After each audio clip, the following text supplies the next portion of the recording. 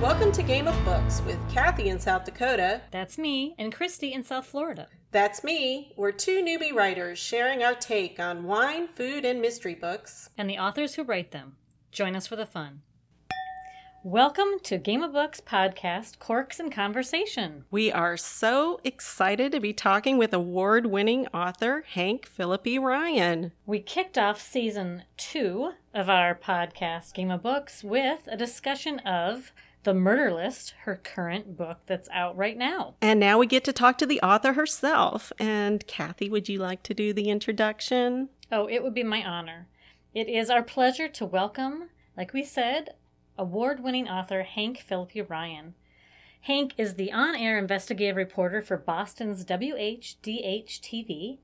She's won 36 Emmys, 14 Edward R. Murrow Awards, and dozens of other honors for her groundbreaking journalism. She is also a nationally best-selling author of 11 mystery novels. She's won prestigious awards for her crime fiction: 5 Agathas, 3 Anthonys, the Daphne, 2 McCavities, and the coveted Mary Higgins Clark Award. Whew, that's a mouthful, Kathy. I know. I'm already exhausted.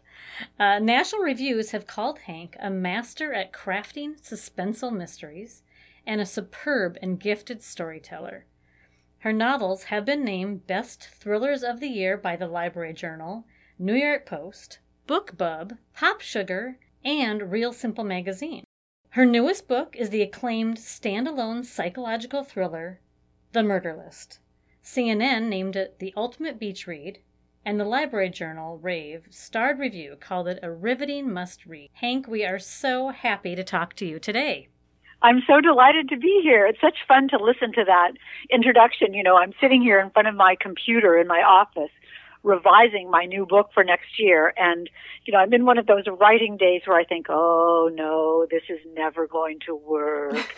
So you two are it's so reassuring to hear you two reminding me that sometimes it does work.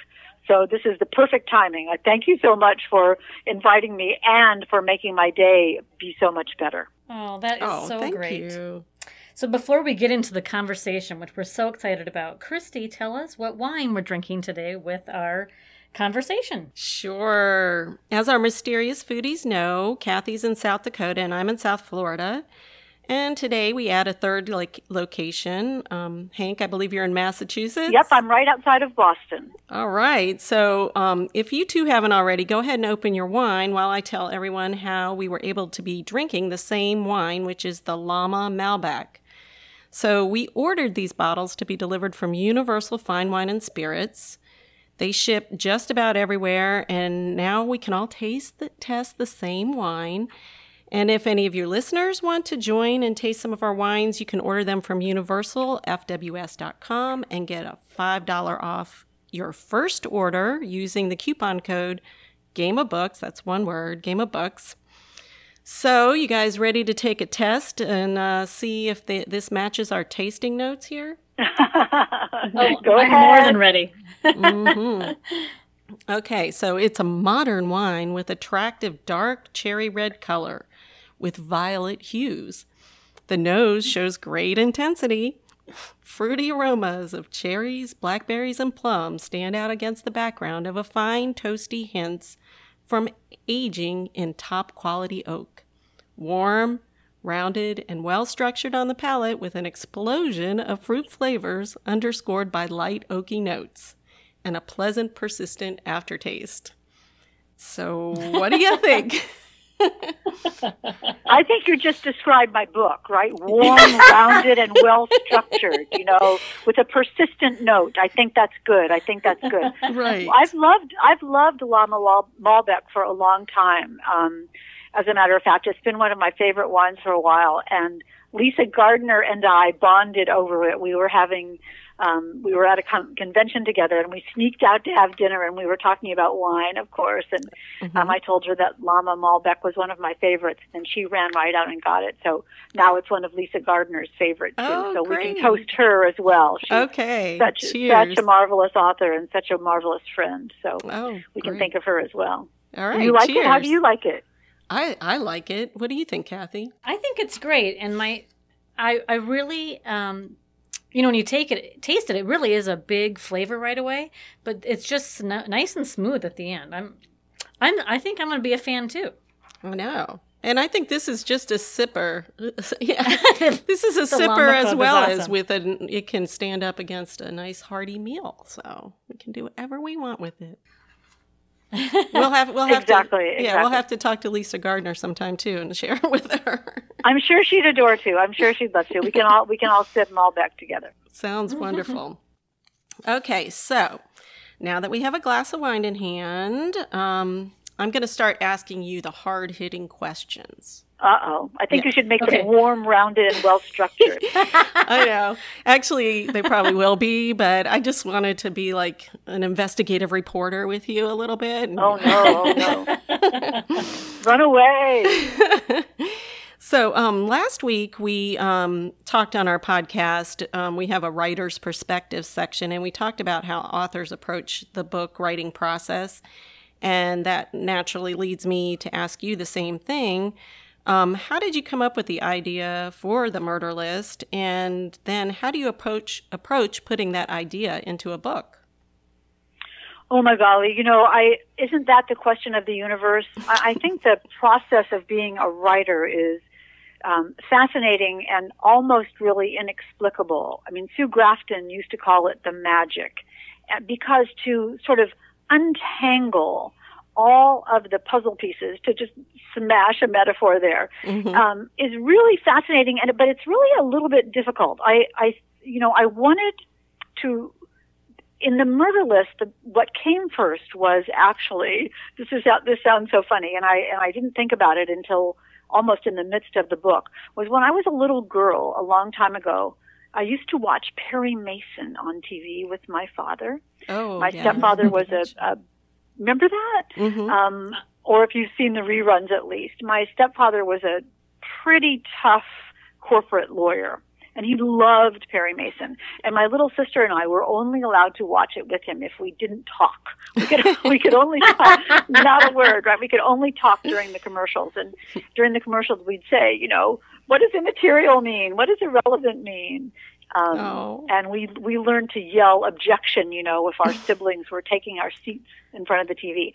Anyway, but I did learn, even then from Perry Mason, that the police could arrest the wrong person, that a bad guy might not be the bad guy if you just learned how to ask the right questions, that standing up for, that people were innocent until proven guilty, and that standing up for the little guy, like Perry did, was a valuable part of society and what really made justice work.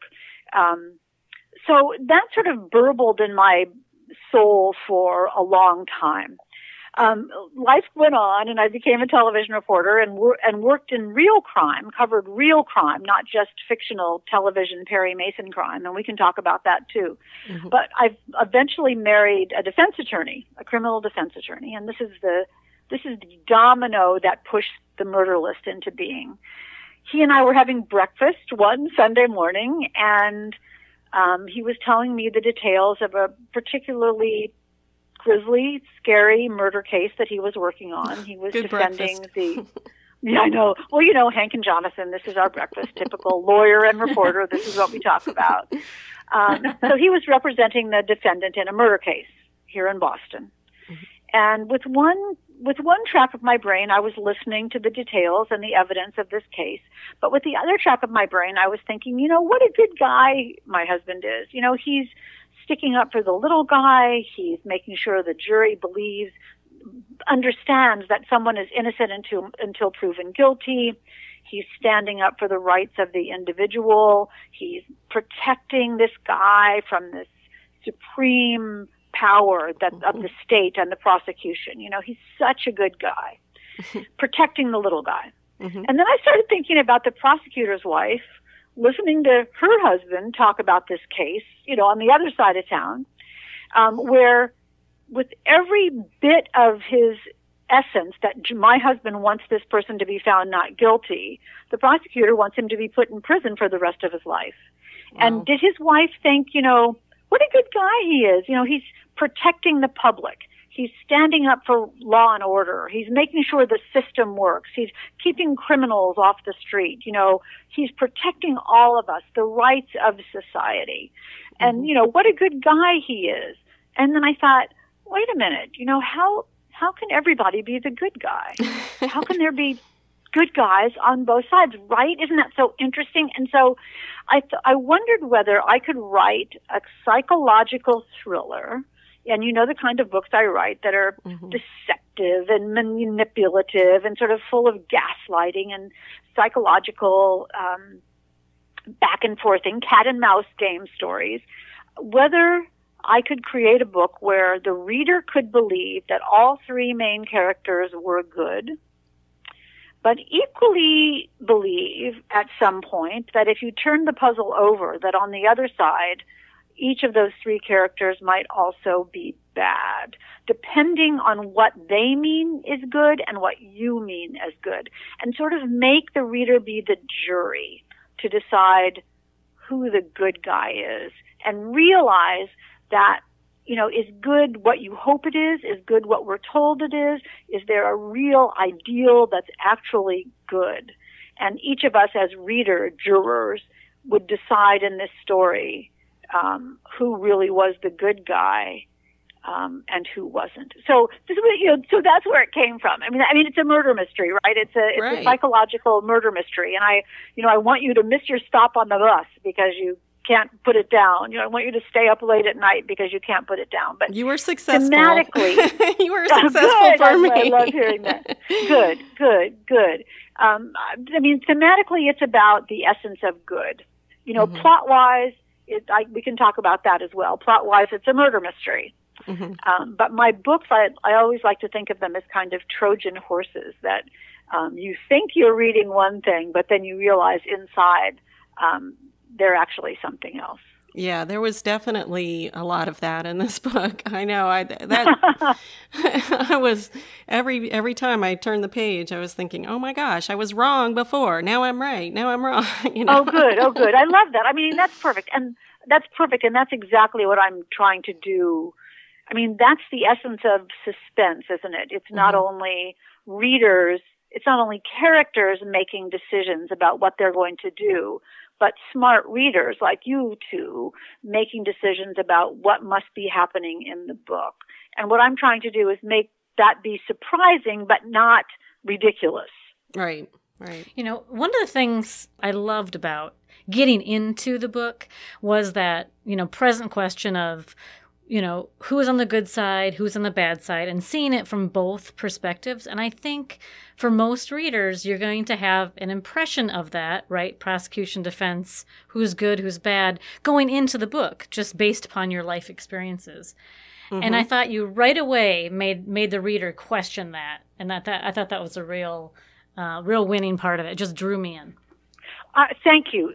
Tremendously. I mean, that is such a huge and important element of the book, because I do think, and that's why I picked Rachel North as a law student who's trying to figure out whether she wants to be a defense attorney or a prosecuting attorney. And I do think that if any of us, in our imaginations went to law school and had to decide whether to be a defense attorney or a prosecuting attorney, there would be a way that we would lean. There would be a way that we would feel was the good guy. And I can't agree with you more about that. And I wanted the readers to realize early on in the book that although Jack Kirkland, Rachel North's lawyer husband, is a defense attorney, and Martha Gardner, Rachel North's employer, is a prosecutor, that they each have an element of good in what they're doing. And just as important, they each sincerely and thoroughly believe that they're the good guy. I was going to say that was accomplished, check, because that was check. Exactly. So you came up with this great idea, and obviously you executed it brilliantly, but we're wondering, how does Hank go about that? Does she write a big outline ahead of time, or do you just dive in with an idea? The old, are you a pantser or a plotter type question? Every time I write a book, and I'm in the midst of writing my 12th one right now, my 12th published novel, which is so funny to say. Every amazing. time I write a book, I think, I wish I had an outline. And the next time I'm going to do this like a grown-up person and make an outline. But I don't have time to make an outline now, so I'm just going to pursue this. I'm just going to plow ahead, not knowing what's going to happen. And that has happened every time. I have never made an outline for a book. Mm-hmm. I just sit down, type chapter 1. I have this, I had that, the vague idea about who's a good guy. I knew I had Rachel, Jack, and Martha. Mm-hmm. And I knew that I was going to have this sort of twisty triple triangle of suspense, that we didn't know who was good and who was bad and the key of a book to me, and I'll tell you about the process in 1 second, but knowing this, that the key of a book for me is what people want and how far they'll go to get it. So I didn't even know that at the beginning. And as a reporter, I've been a television reporter for 43 years, which is so crazy. And I'm still on the air at Channel 7 here in Boston. And here I thought you were only 43 years old when I saw you. Yeah, right. I love that. Could you write that down and send it to me? As a reporter, I'm out looking for the story, right? I don't know the story when I begin because then it wouldn't be new. So I think part of my psyche allows me to begin working on a story, researching a story when I don't know what the result of the story will be. I don't know what the end will be. And I think when you talk about process, that's the same process that I use in writing a novel. Just like looking for a new story, I'm looking for my story. And the only way to find the story is to start to write it and see what occurs. Just like when I'm writing for an investigative story for television, I'm doing research and following leads and tracking down clues and doing interviews and talking to people and going places. Well, that's exactly what I'm doing in the book. So only with your imagination. Only with my imagination. But, my books are very realistic. They absolutely could happen, and people do what they would really do. People have the knowledge and the experience and the access that they would really have. So I say to myself every day, what would someone really do? What would Rachel really do? What would Jack really do? What would Martha really do? What would they think? And what would they care about? And what would they want? So that's what leads me through the process of the story. And that's what gets me to the computer every day is I think, well, I wonder what's going to happen. I wonder who's going to say what and what they're going to do and how far they'll go. And it surprises me every day. So when people say, wow, the ending of The Murder List, you really surprised me. I'm like, yeah. Wasn't that me too. I surprised myself, talk about a surprise ending. So I didn't know how it would end. So think about that from the standpoint of when people say, oh, I really, I saw that coming. I'm like, you did? Because I didn't, How could you have? Exactly. That's great. And that means and when you write without an outline, it means that the foreshadowing is not intentional, right? It's just there because it's true. That's so interesting. Yeah, right? So I'm not putting it there to make you think something. I'm putting it there because it's there.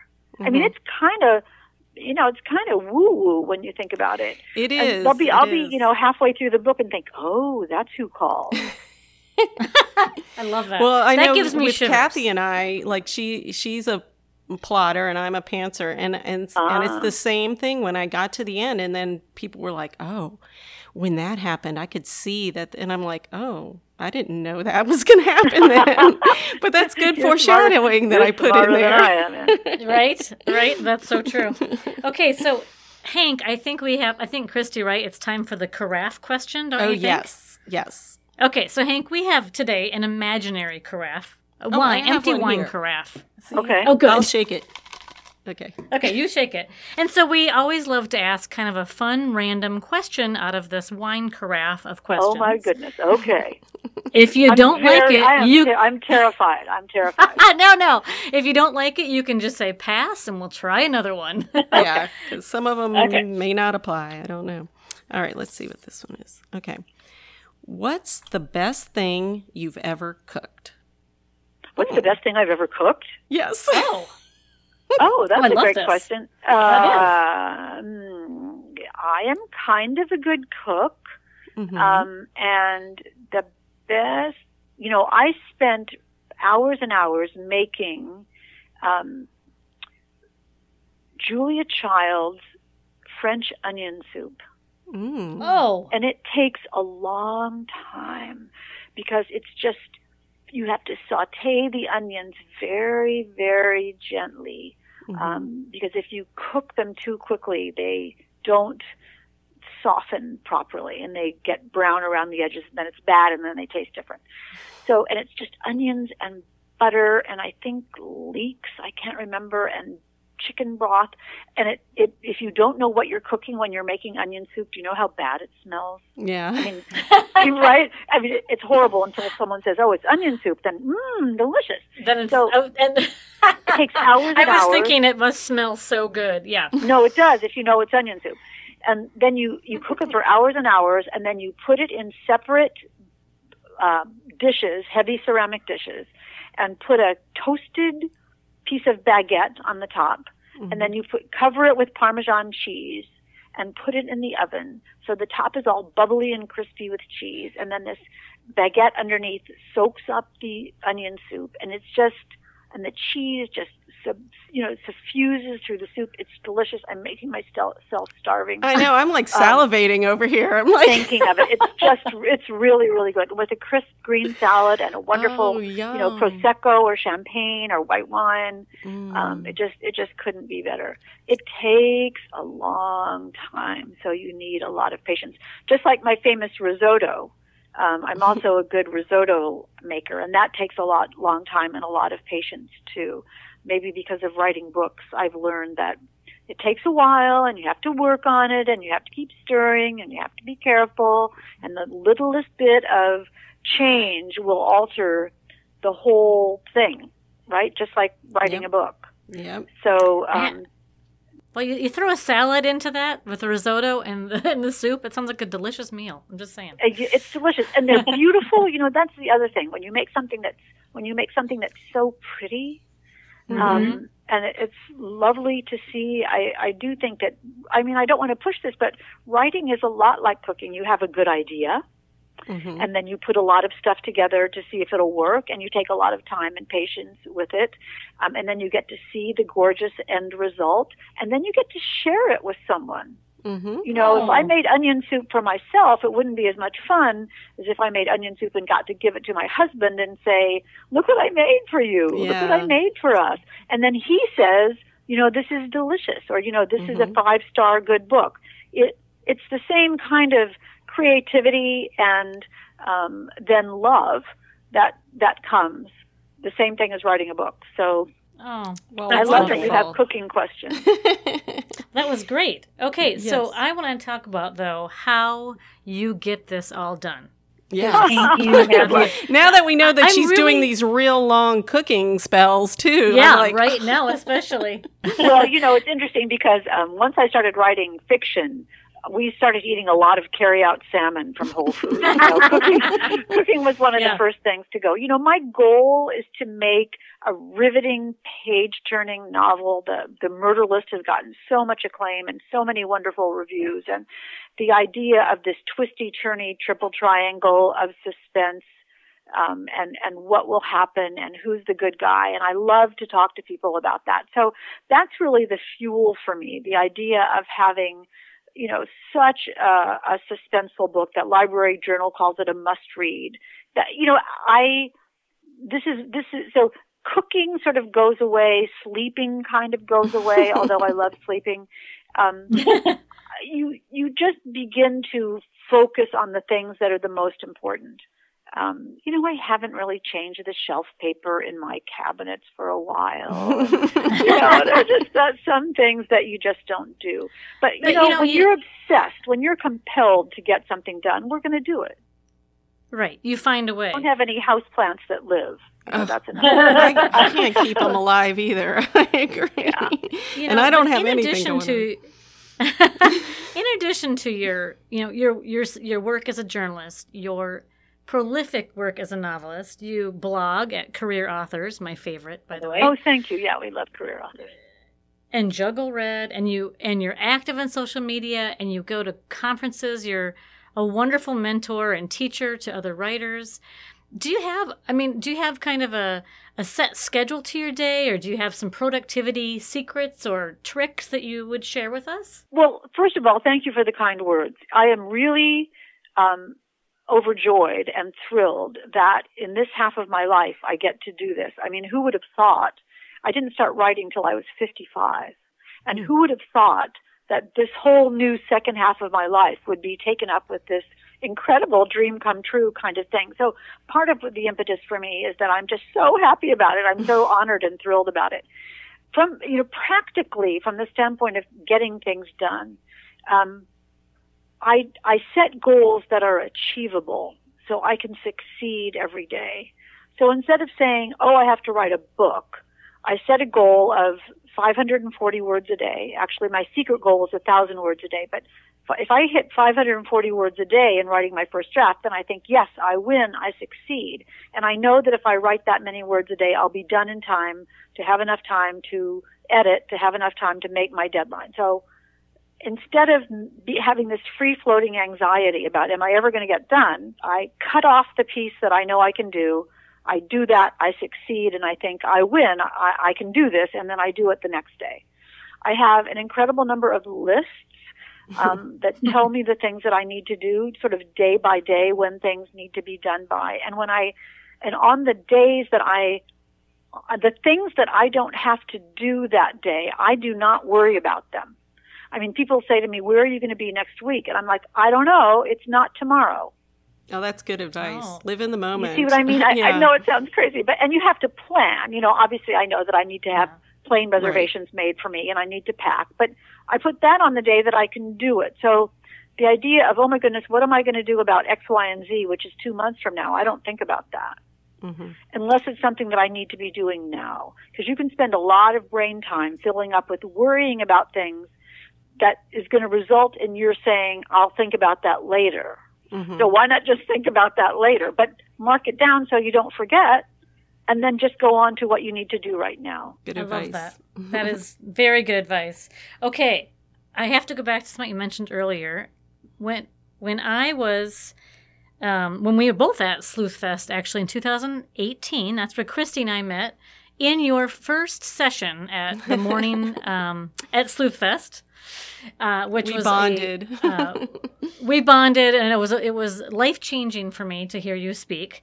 But I remember you telling the story about how you decided that you were going to write a novel and declared that to your husband. Yeah.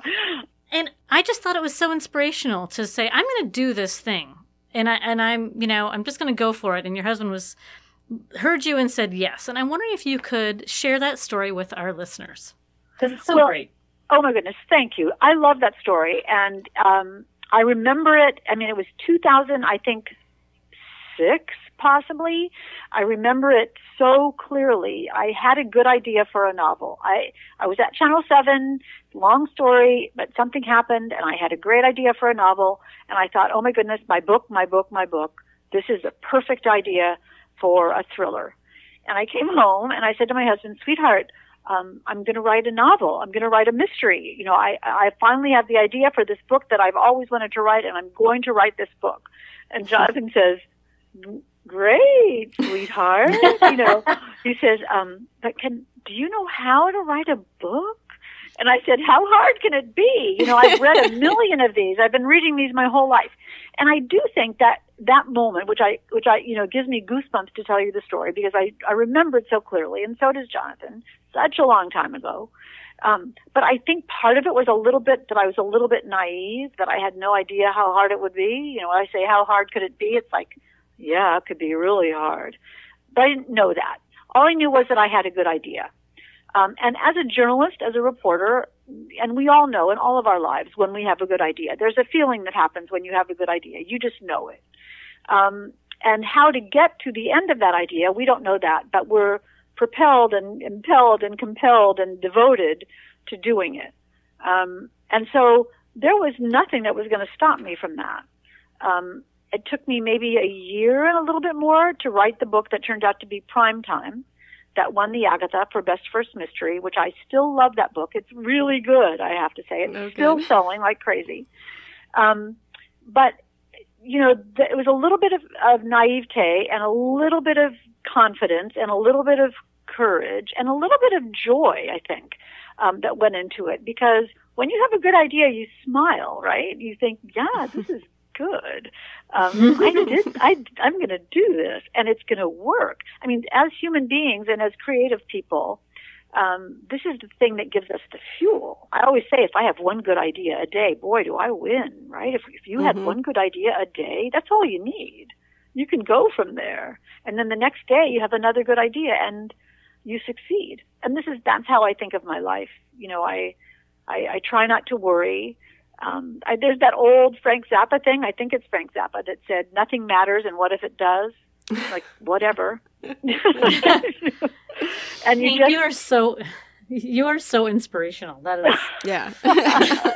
me and Frank Zappa, right? So, right. Yes. I do think coming at the world with joy is the way to do it. And every day, pat yourself on the back a little bit, and don't forget that you're trying hard and you're doing your best. And some days you have a good idea, and that's all we can really hope for. That's great. Well, speaking of joy, it has been a complete joy to talk with you. Yes. Christy, before we go, I'll turn it over to you. Oh, yes, because we have one final question that appeases our mysterious foodies out there. That's what we call our listeners. And we like to ask this of all the authors, and it is, which of your characters would you like to share a meal with, and what would it be? Oh my goodness, which of my characters would I like to share a meal with? If I can tell you this, well, I have two answers because that's a typical Hank thing. My first answer is I was going to say Ellie Berenson, and you don't know her because she is the character in my newest book that I'm writing right now called The First to Lie. This is breaking news. Cool. The First to Lie, which comes out next August, so I hope you'll invite me to talk to you about that. And Absolutely. I'd love to have dinner with Ellie Berenson, whatever she chooses, because I'd love to know what she's really up to. I'd love to sort of interview her to find out what it is that she really wants, because right now she's behaving very mysteriously, and I haven't quite figured that out. Another character that I'd love to have dinner with is Ashlyn Bryant, who is one of the main characters in my book, Trust Me. Oh, yes. She is manipulative. She is deceptive. She has quite an agenda, and she's absolutely brilliant at gaslighting. And she may be telling the truth, and I'd like to talk with her a little bit more, again, about what she's trying to do. That my book, Trust Me, was my first standalone. Mm-hmm. I'm so proud of that book, and if you haven't read it, I urge you to. We actually did it on our podcast last season. We talked about it. Oh, wonderful. Yeah. That was a big change for me to write a standalone, and really freeing and really amazing. And in the Murder List, I'd love to have Jack and Rachel and Martha all have dinner with me and just see what they say to each other. Wouldn't that be fun? Those three, yes. Oh my gosh. Three are really pieces of work. Yep. I'd love to see what really happened. When the book is over, our contact, our connection with those characters disappears, but they continue to exist in book world, and I'd love to know what really happens to them now and what I'm they say to imagining each other it. now. Yeah, can't you?